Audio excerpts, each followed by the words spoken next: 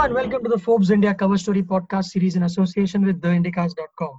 My name is Abhishek and this special billionaire package profiles business tycoons from around the world, and on the cover is the founder of Caravel Group, Harindarpal Harry Bangas, a shipping and commodities magnate. Joining me on the call to talk about his cover is Samar Srivastava. Hi Samar, hope you're well. Yes, I am, and hope you're well too. Yes, thank you Samar, thank you. So let's go back to the days when Harry Bangas and his partner Richard Ellman created the world's, or rather Asia's largest commodities trading firm. How did he get there? If you could please paint a brief picture. Sure. Harindarpal Singh Bangas is a first-generation entrepreneur. He grew up in a normal middle-class family in India, in Chandigarh, in the northern part of India. And when he was 16, he came to Bombay and trained at this merchant navy training ship called Dufferin. It's a very famous ship that's in central Bombay, and a lot of graduates over the years have gone on to premier jobs in the shipping industry. So he trained at Dufferin. When he was 16, he started off 2 years or 3 years later, he graduated.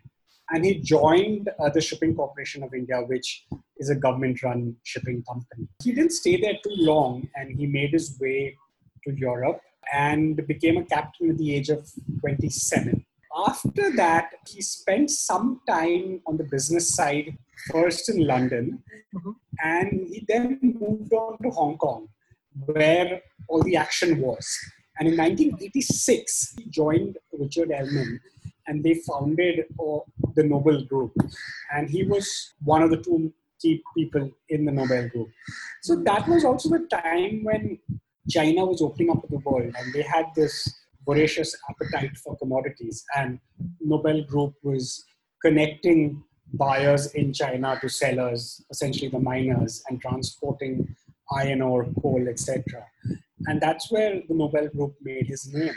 Harry Bangas sort of played a key role in that, and he was there all the way till 2010 when he decided to move on. And then you write that his second act, he set sail with Caravel, his new outfit with his family. How is that different? What are the different businesses that it does? What is the revenue model of sorts? I read about fleet management and haulage. So in 2010, when he decided to move on from the Nobel Group, he wasn't sure of what he wanted to do next, except that he had 11.5 or 12% stake in the Nobel Group, which was worth, give or take, around 800, 850, $900 million. I think when he sold off, it was worth around $900 million if you include the dividends he received over the years, etc. So he was sitting on a fair amount of cash. And I think it was in 2012 that he decided to buy this company called Fleet Management, which was based out of Mumbai. So essentially what Fleet Management does is that a company buys a ship and they're the owner of the ship. And Fleet Management essentially provides the crew to manage that ship.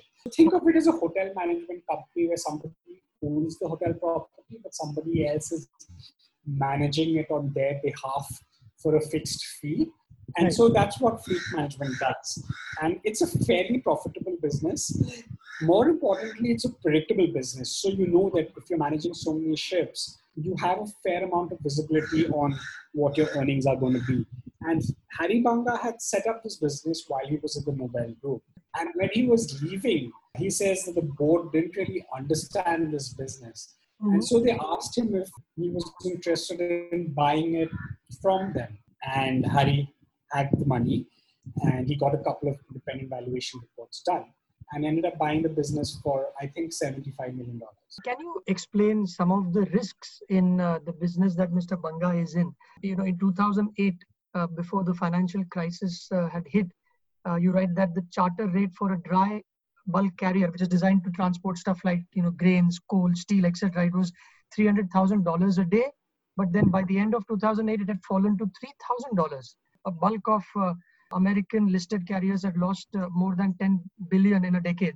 So what kind of risks is this company up to, and how do they manage to get around this? This for me was the most fascinating part of the story, because I've seen many entrepreneurs who work or operate in cyclical industries.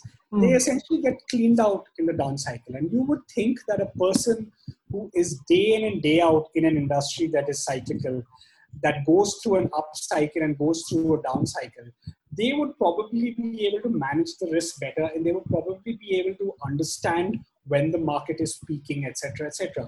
But it's amazing how many entrepreneurs are not able to do that. So Harry Banga, at least for now, is one of those entrepreneurs who has been able to do that. And we spent a fair amount of time talking about how you identify a peak in a market, or how do you come to know when the market is peaking. And he was very clear. He said that, look, you are never able to identify the absolute top of a market, but you know when things are getting too frothy, when markets are getting too optimistic, you know that it's time to sort of cut your bets or reduce your bets and gradually start getting out. And this was the disagreement he had at the Nobel Group also.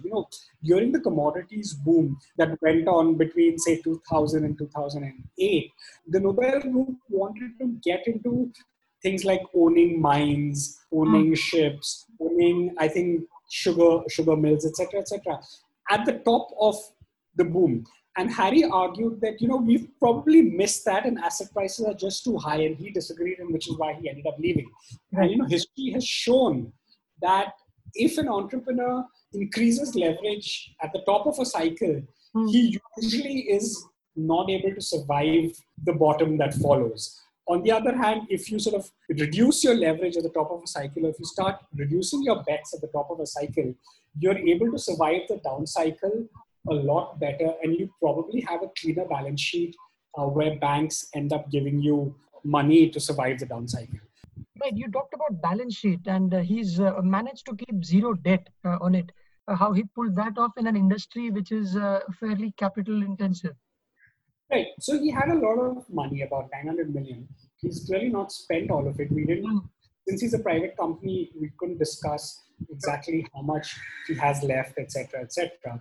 They won't disclose that. But he spent 75 million for fleet management. I'm sure he's got a lot of money in commodities trading, etc., etc. And he's got a family office that essentially does asset management, where they made some investments in Nika. They've partnered with KKR to get into Max Healthcare, and they've made some other investments in Hong Kong. He's still got a fair amount of money, I would imagine. He's maintained a zero debt status. But having said that, he was very clear that if the right opportunity comes along, he's not averse to taking some amount of debt right now. Right. And before the COVID-19 pandemic struck, you write that the business has been quite good since 2013, where tonnage haulage, as you write, has risen from 15.6 million to 28.6 million tons. And that's fairly quick growth, despite the fact that we have the talks of trade tensions between China and a few other countries.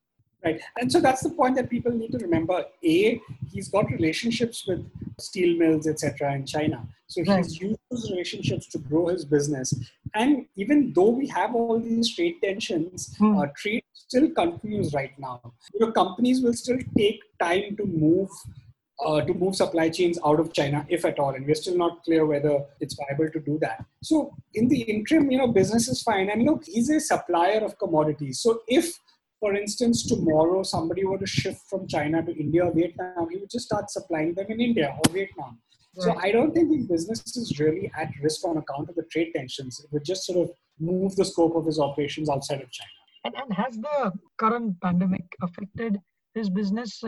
It would have, to an extent. And you write that he has some 35 ships that do business with Chinese ports. Thankfully, none of the crew members have been infected yet at the time of writing.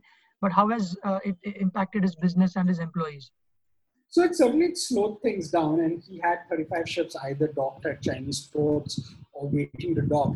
And, he spoke about how crew members are not able to fly back to their home countries, because that's what happens once your service period ends. You then fly back to your home country. So that hasn't been able to happen. He's had to sort of spend time making sure that food and water get on board these ships, because crew members are not allowed to leave ships, and so on and so forth. So it slowed things down.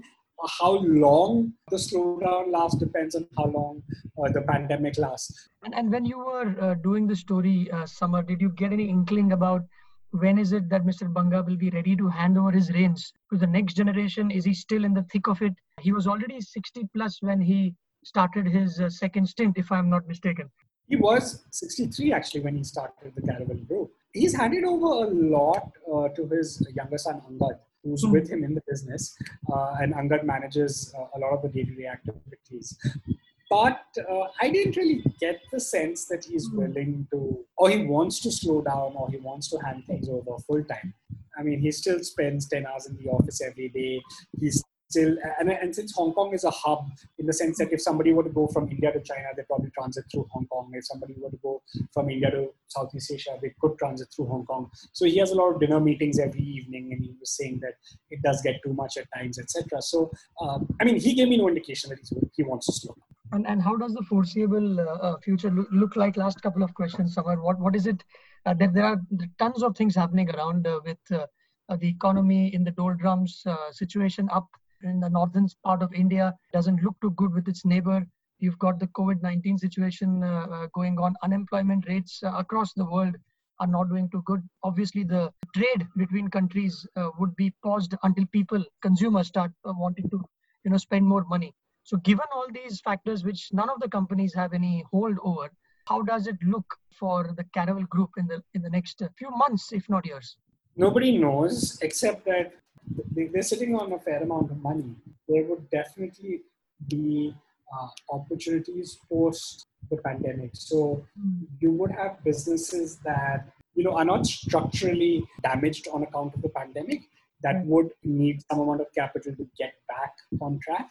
And so that's one space that they could definitely be looking at. I mean, I think most smart entrepreneurs right now are just waiting it out, and I think they're doing the same. On that note, Samar, thank you very much for your time on this podcast, and congratulations on the cover again. Thank you. You're most welcome.